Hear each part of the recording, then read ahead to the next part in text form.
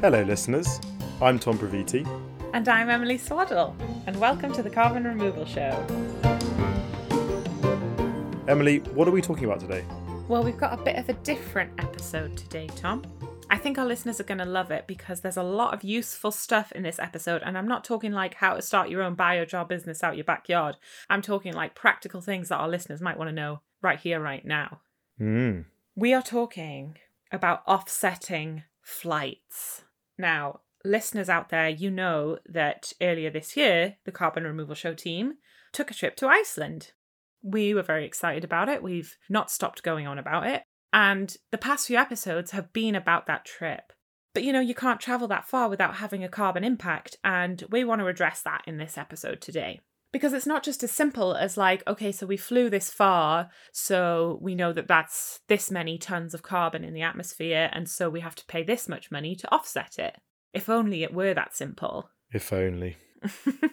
I think it'd be really interesting to discuss why we wanted to do this in the first place. Why we wanted to offset our flights. Yeah, I think that's a good question, Tom. I mean, personally, from my perspective, I avoid flying when I can. But sometimes you can't. And actually, I even feel bad saying that because, like, I could just not go to these places that I can only get to through flying. But I do, and I fly. And then the way I sort of justify that is by offsetting those flights and hopefully offsetting it in a bit more of a thorough way than just sort of casually, casual offset. Casual offsets, is that a thing? But I think that's one of my reasons is that I feel like when I'm flying, I'm making a mess in the environment and I'm trying to clean it up a bit with the offsets. How about you, Tom? How do you feel about this? Yeah, I think I resonate with everything that you've said. I think to add on to that, for me, something that's going to be quite interesting or something that's interesting about this process, and I think it's just a really useful, educational process to go through. I think just regardless, if you're researching something like this, you're going to uncover more climate-related information that's not just to do with your flights. Yeah, I just think it just broadly will increase my awareness of this. I mean, it kind of makes lots of sense for us to do this as well. I mean, we're doing a podcast on carbon removal, so what better way to have an impact than to invest in potential carbon removal offsets? Yeah, you're right, Tom, that, from a podcast content perspective, it's actually very handy because we get to do a fun episode about this particular example. As an individual, there's something about taking responsibility for my consumer habits, and particularly because my consumer habits are very privileged, as you say, there's such a small percentage of the world that gets to consume in the way that I do, and I've got to take some responsibility for that. Totally. I feel like this is a nice juxtaposition because usually we talk about this a lot. And in this episode, we're taking action in a way that's different from the action we've been taking previously. So I'm looking forward to this one. We're really turning the spotlight around because normally we put the spotlight on other people or projects or technologies or whatever. And now the spotlight's on us. So here we are trying to take some responsibility for our consumer habits. Even that we recognise is something that we can do because we have the time, the resources, the space to have learned and to learn about all this, And maybe you're sitting there thinking, I just don't know if I do have all the resources to take responsibility for my consumer footprint. And we hear you, we respect that. The other thing to note is that this isn't really our personal consumer footprint because we are doing this as part of a work travel trip. So we're doing our offsetting from a business perspective. And this is a really important conversation for businesses to be having, especially now as businesses are coming under increasing pressure from policy and consumers to be aware of their carbon footprint, but not just being aware, but taking action to reduce their footprint and to offset anything that they haven't yet reduced. We hope this episode just gives you some insight into the processes that we've gone through to figure out the footprint associated with our travel, to the decisions that we've made about how we're going to offset this. So, Tom, I have 2 interviews to share with you today. Exciting. Who are they with? It is exciting. Well, the first one, I think you're going to recognise. My name is Henry. I work as the research and fact checker for the Carbon Removal Show. I do that by night. By day, I work on climate policy. So I've got a few fingers in a few net zero related pies. You might have some fans out there who, hear you on the credits every week. I certainly am a big fan of the Fact Checker, of my favourite podcasts. Anyway, so tell us why you think it's important that the show has a researcher and fact checker. First of all, when we start talking about emissions are very complicated in themselves and how they work in the atmosphere, and then complicated in how we try to account for them. That's not to say that everyone can't have a go at it. It's just you start to see that it really matters how you account for your emissions. It matters where you draw the boundaries on how you count emissions as well. And when we're starting to talk about facts and figures, there are lots of different competing claims. I would say that having a researcher and a fact checker doesn't make sure that everything is completely accurate, but it opens up a process where various claims that are made and various facts and figures that are thrown out there can be put through some process of scrutiny. That's not to say that listeners shouldn't scrutinize further what they hear, have a look at our sources, and then come to their own opinion. But what we try to do is come to something which seems like a reasonable representation of current knowledge and the best expertise out there. Yeah, and I suppose that's sort of true for a lot of shows, but particularly for carbon removal. Yes. The research in the carbon removal space is at an early stage. We don't have many facilities around the world that are actually doing carbon removal. There are still so many lessons to be learned. And when we do have quite as much uncertainty, it is important to scrutinize some of the claims being made. And there are lots of very, very bright experts in the field and very, very impressive scrutiny from various different environmental groups and some public conversation going on about carbon removal. But it's all still not necessarily all working from the same assumptions or the same fact sheet. And so we don't have definitive answers to many of the questions. Henry seemed like the perfect person to talk to about this, because when I think about how am I going to go about offsetting my flights, the main thing that comes into my head is, that sounds like a lot of research. And luckily, Henry is employed for that very activity. And not just that, he's a bit of a whiz when it comes to all things carbon and really knows his stuff. So I first wanted to ask Henry about why we're talking about flights in particular. We know that our carbon footprint is made up of so much more than that. And sure, flights are bad, but isn't everything kind of bad? So flying is a very controversial topic for sure, but I think it's controversial due to some things wider than just the emissions alone. So if we just look at emissions first, if we look at all greenhouse gas emissions, then flying makes up about 2% of all emissions, which sounds like a small share. I mean, it is a small share, but that's still, I think, just over 1 billion tons of CO2 equivalent. If we just look at CO2 emissions, it's 2.5%. But then it's important that we look beyond just the CO2 emissions. So flying emits all kinds of things, a whole cocktail of emittents, including nitrogen oxides, water vapor, soot, sulfate, aerosols. And all of these things are emitted at various different altitudes as the plane goes up and the plane stays at height as the plane goes down.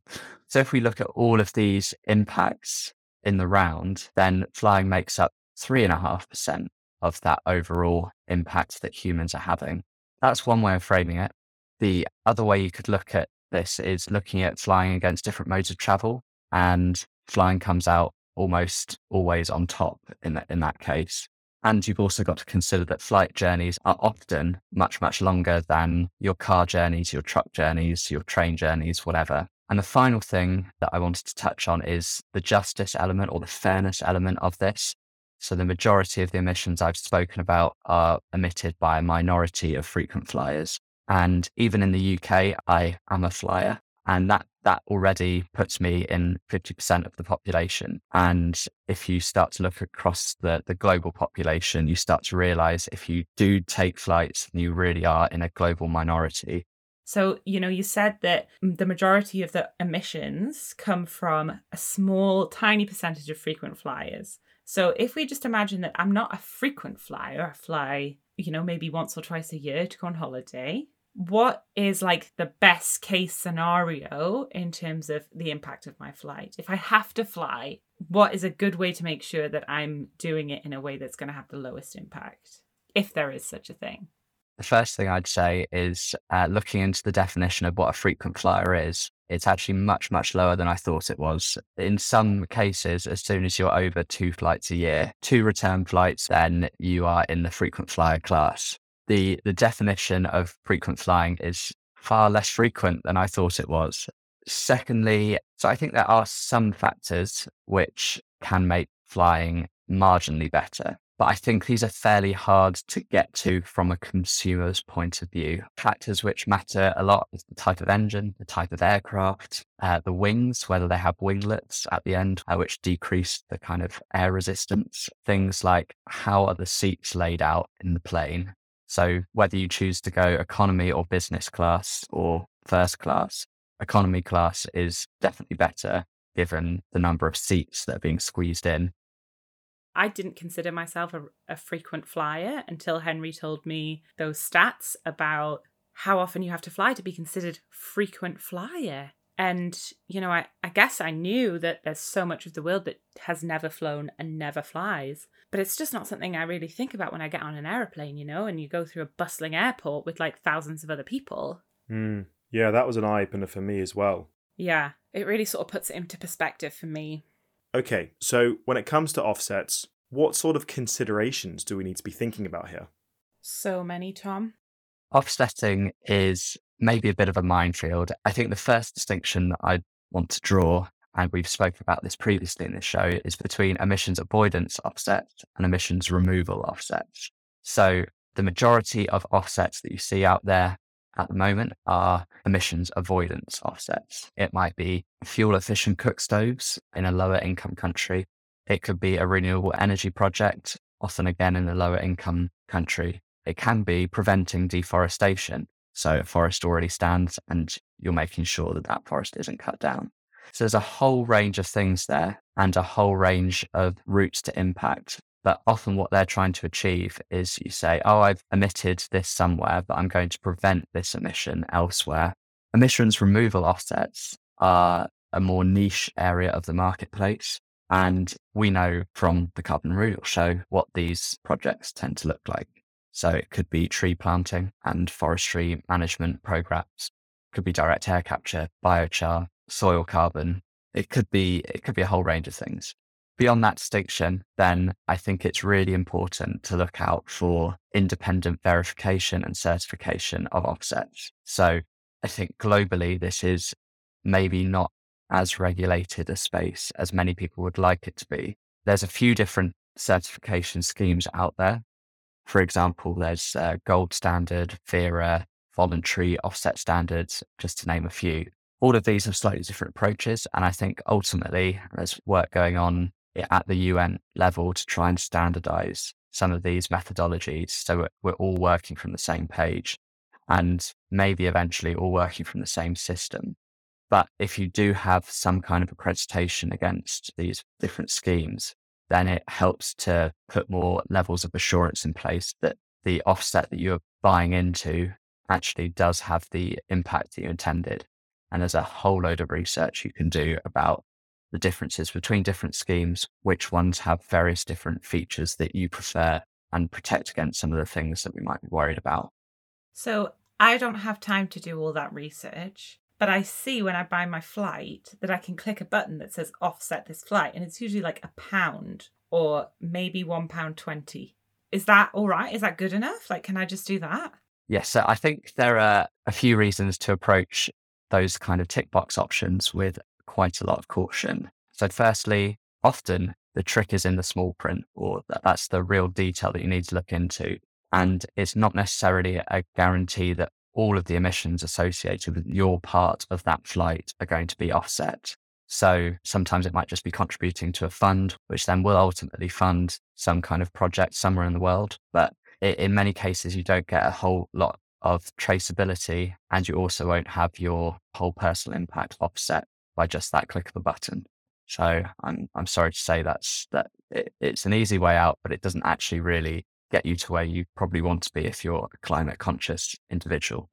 The other thing I'd say is that I think we should generally be a bit suspicious of cheaper offsets, as in many cases, projects done well will not be in the single digits of dollars or euros or pounds. I've heard some experts say that any offsets which are below about £20, or I think that's about 24 US dollars, then you should be very suspicious of any offsets below that price. That's not to say there aren't some exceptions to that rule, but you can use that as a general rule of thumb, perhaps. I am listening to all of this nuance that you're giving us, and I'm just feeling like, who has the time to do this apart from people whose job it is to research this sort of thing? And it makes me a bit angry. Like, why is this on me as a flyer, as a consumer? Why is it not on the airline themselves to offset their emissions? They're the ones who are actually emitting. I'm just paying for a service. Lots of interesting things there. I think ultimately, when it comes down to who's responsible, that is a profoundly political question. What I would say on the politics side and who's responsible is that aviation emissions have not always conventionally been in various different country targets or even international targets. Often aviation emissions are excluded from national emissions inventories in some form. However, from an individual point of view, there's been plenty of nuance here, but I would like to offer some hope. The first thing I do is calculate your emissions independently. I'd recommend Atmosphere, but there are probably other robust calculators out there. Just make sure they're including those non-CO2 impacts as well as just direct CO2 emissions. And then the second thing I'd do is probably go to one of the verifiers of carbon offset projects, and they will list out the different projects that you can support, and I'd support them directly through that. Or if you know a project specifically, which could be an emissions removal project like Climeworks, then you can fund them directly and go to their website and do it that way. So I think you can lean a lot on the research of others. You don't have to do that much work to be better than that tick box option. Here's another question. How do we actually know what our emissions are? Very good question, Tom. I don't know what our emissions are, but Henry does. First of all, I used a few different airline calculators to see what our emissions came out at. There are loads of calculators online, and quite a few gave consistent results, quite a few gave slightly different results. And then I heard about the recommendation of Atmosphere, looked into that, and that asked me a few more questions than quite a few other calculators. So quite a few calculators ask if you travel in economy or business class or first class. But it also asked me if I knew the type of plane that I traveled on. So lots of different details there. So ultimately, the different answers probably come down to different assumptions behind that. If I look at 4 return flights from Heathrow to Keflavik, which is the airport in Iceland that we flew into, it comes out at 3,037 kilograms of CO2 equivalent. So that's including those non-CO2 impacts, about 3 tons of emissions. There are some details though, so I'll be quick. So one way of emissions accounting, which is popular, is that you look at what you've financed more so than just what you've done. And I don't want to pile on what was already a very stressful situation, Emily, but I guess we have a decision to make about whether to offset the flight that wasn't taken and whether to add on the flight that we did take instead. So that there's a decision to arrive at our exact number. Also, what Atmosphere allows is that if you don't specify the type of aircraft that you took, it will adjust the emissions that are associated with your flight depending on which airline you took. And they have scored loads of different airlines depending on kind of a normal operational activity and the emissions normally associated with that. And that takes into account whether they're transporting cargo, how many passengers tend to be on board, how full they make the planes normally. So Atmosphere have done a lot of this underlying research, and then it tells me that the emissions were actually closer to 4 tons. So it does make quite a big difference according to this research that Atmosphere have done. What were some of the takeaways that you had coming off the back of that conversation with Henry? I think, first of all, I just was really appreciative of Henry giving us like tangible, simple steps that mean we can do more than just tick that box that the airline offers when you go and buy your flight. But it's not going to take up, days of your life doing all of this research into the different options, finally calculating exactly how much carbon you've emitted. So I feel like that's definitely something practical that I'm taking away from that conversation. Thank you, Henry. Don't tick that box, essentially. Or do, but be suspicious of it, Yes. and then do something else as well. When we're talking about carbon removals, this actually feels like an industry where carbon removal offsets can have a really big impact. Because there is no clear path to decarbonisation, and because cutting back on flying feels like it's going against the cultural tide of the moment, you know? And even if we did cut back on flying, that feels inequitable in itself. You know, it's like all these rich people have flown too much. And so now everyone else in the world will never get the chance to fly because we can't expand the industry because we've overdone it. So I guess I'm left with the question of, is there a way that we can use carbon removal offsets widely in this industry without it counteracting any attempts to reduce industry emissions and progress the industry towards decarbonisation? Just a little small question to leave us with on my reflections of Henry's interview. Emily's reflections have landed. They're so safely on the runway and unpacking themselves. Please remain seated with your seatbelt fastened until we've come to a complete stop. Totally agree with your reflections on the need for carbon removal in an industry like aviation. If there is no clear decarbonisation pathway, then it does feel as though carbon removal can and may well become a totally necessary part of that industry. The only final thought I have off the back of what Henry was saying was this question about who takes responsibility, on a country level for these flights. I think there's a lot to unpack there and something for another episode, but that's something that has definitely piqued my interest intellectually and I want to spend more time looking into. Yeah, there's so much to dive into here, and we could probably do a whole podcast about flights and how to offset them. Podcast idea. Jot that one down. But for now, I want to introduce our second interview of the episode. Who is it? Excited. So this isn't all just chat, we're actually going to offset our flights, and we are going to do it through Patch. Patch, you're thinking, where have I heard that name before? That's right, they're the sponsors of our show. And we wanted to put our money where our mouth is, and Patch seemed like a really good fit for us to offset our emissions. Cards on the table, it was not a requirement of our contract with Patch that we use them to offset our emissions, and we haven't had a special rate or anything. We just really wanted to use their service. So we spoke with Ariel Hayward, the Sustainability and Carbon Solutions lead. We didn't actually calculate our emissions through the Patch platform, but this is something that Patch offers as a service for some types of activities. Typically, Patch works directly with businesses. Ariel tells us more. So we've got a couple of different groups of customers. I would say the first is folks looking to purchase carbon credits for their own company emissions. So these are folks who have calculated their footprint, have committed to climate action, have taken as many steps as they possibly can to decarbonize their own supply chains, their own value chains, and they're dealing with this kind of tranche of emissions called unavoidable emissions. And so they come to us seeking credits that they can purchase to neutralize those unavoidable emissions. That's the first group. The second group is really what we call kind of our integrators. So those are folks looking to embed carbon credits into a product or experience that they are building. So those customers are excited about the infrastructure capabilities that we bring to the table and want to provide either their B2B customers, so business customers, or end consumers with the ability to purchase carbon credits from these projects in order to catalyze carbon removal efforts. So one example is we have a partnership with Afterpay, a buy now, pay later platform. And if you are an Afterpay customer, you can go directly into your Afterpay app, go to your profile, and there's kind of a carbon neutrality option in there, a carbon credit purchase option within there that will estimate your footprint associated with your purchases. And then you actually can go through several of the projects from the Patch network that Afterpay has chosen to surface.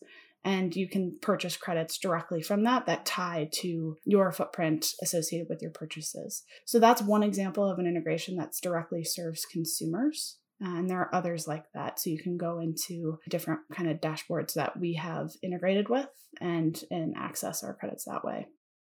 Patch works directly with businesses, but Patch's technology is delivered in such a way that it facilitates customers offsetting their purchases.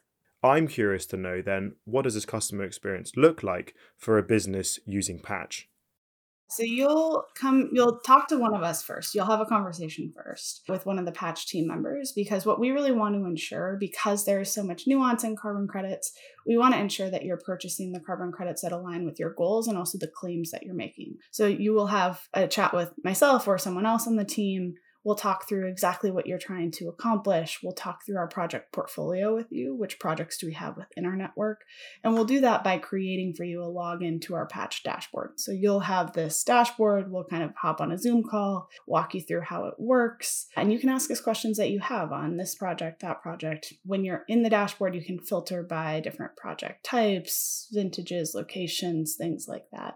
So it's very much kind of an e-commerce experience. Then when you're ready, you feel very comfortable and confident in the projects that you're going to purchase credits from, you can do so directly in the dashboard for this case. So you go in and you say purchase, and you can either pay with a credit card or we can invoice you. So it really is pretty flexible. It doesn't take more than a few minutes once you have the credits that you want to purchase already selected. So obviously we're interested in the carbon removal credits, but Patch does have a wide range of both removals and avoidance credits available.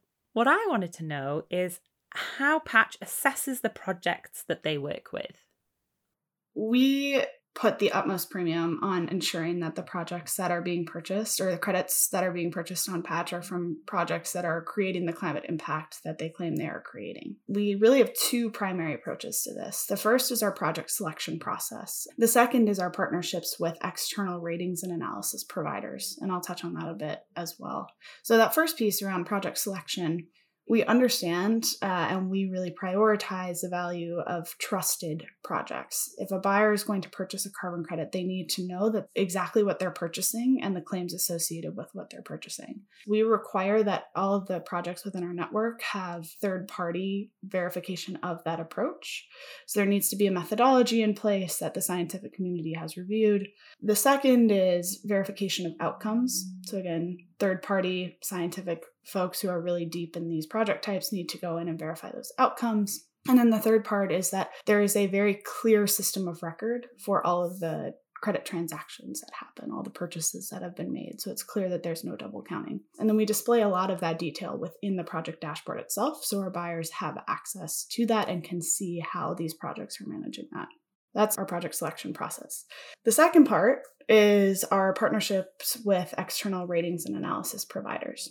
Folks like B0 Carbon, Carbon Plan. What we actually do there is we pipe ratings and analysis from those providers into the dashboard itself. So if a project has been rated by B0 Carbon in terms of how it performs on additionality, permanence, leakage, overcrediting, things like that, that is visible within the dashboard so our buyers know what they're getting. And similar for Carbon Plan, some of these frontier carbon removal solutions, if they've been reviewed by Carbon Plan, it's available within the CDR database, we'll pipe in those ratings as well. Obviously, one of the big factors when people are looking at buying offsets is cost. And there's actually a really big price range when it comes to carbon offsets. So much more than others. And should we be paying the most to get the best? Do we have to pay the most to get the best?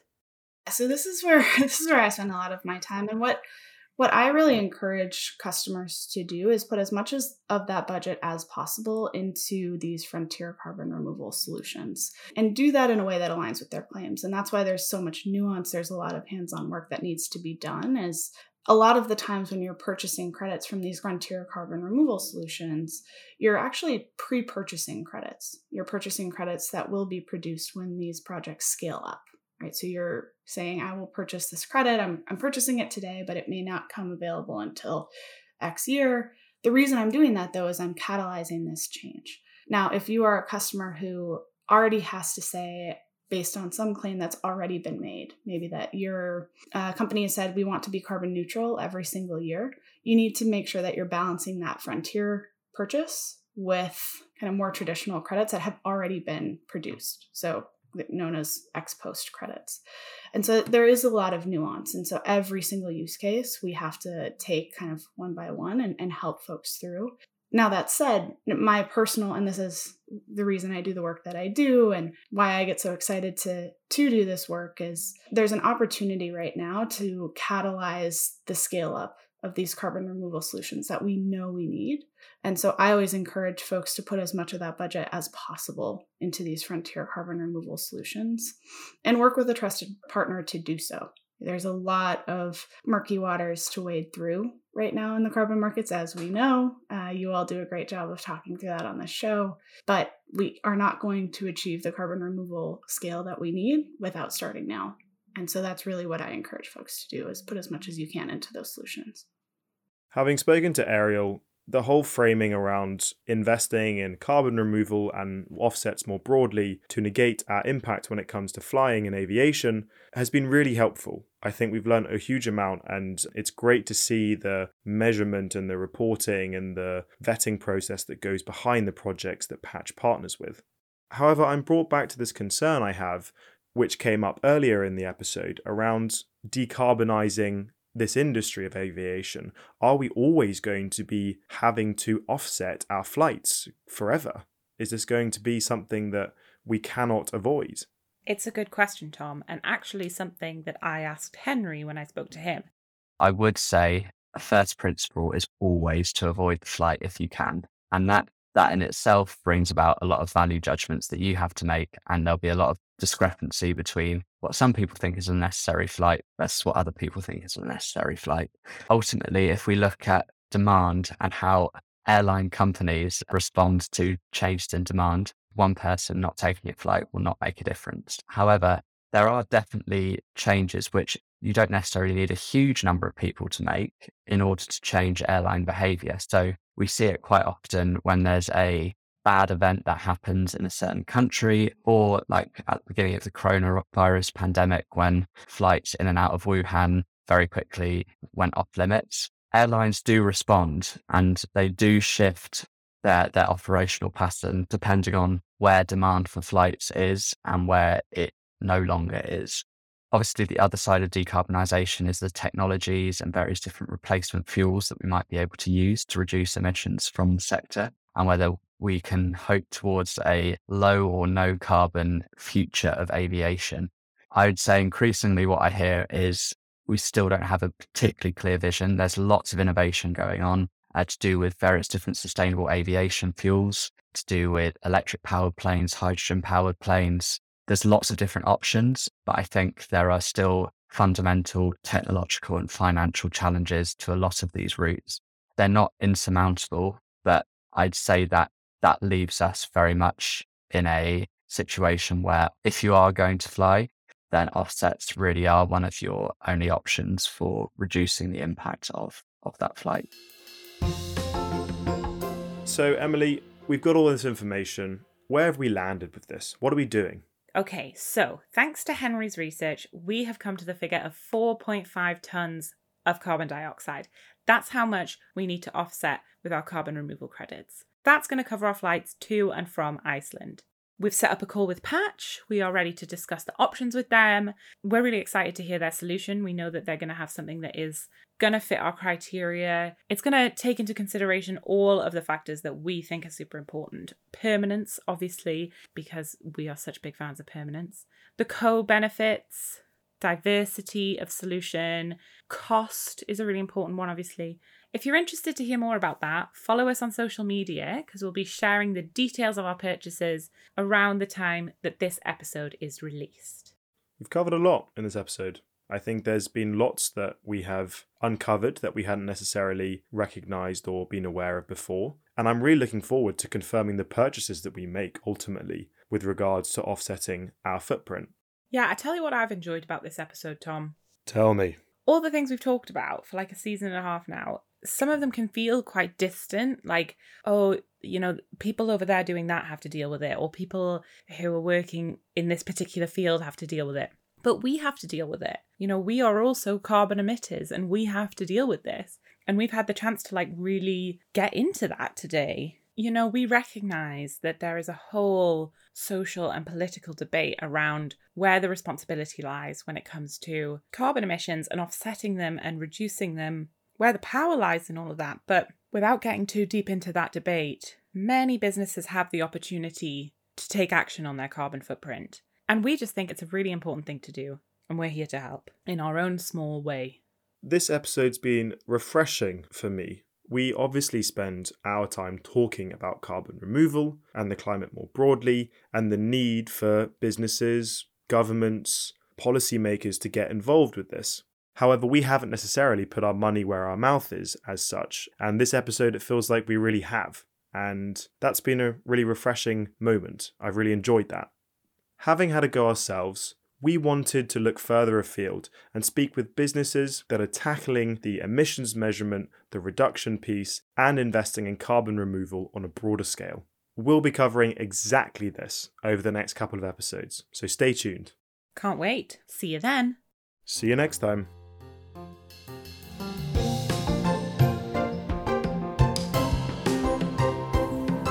Inspired by what you've heard so far, and you wish you could do more to rid the atmosphere of carbon, great news! You can. Head to patch.io/TCRS to learn how. Thanks to everyone who makes this show possible. Our researcher and fact checker, Henry Irvine. Our composer, Sam Carter. Our graphic designer, Reke Campbell. Our content manager, Jordan Brooks. Our guest booker, Anna DeWolf Evans. Our editor, Mercy Barno. Our producer, Ben Weaver Hinks. Our project manager, Patrick Carter. And our executive producer, Sam Floyd. Thank you so much for listening to The Carbon Removal Show. Follow us on Twitter at RestoredCC, follow us on LinkedIn at The Carbon Removal Show, and you can visit our website, restored.cc. We're all over the internet. And please remember to give us a rate and review. It really makes a difference. Thank you so much.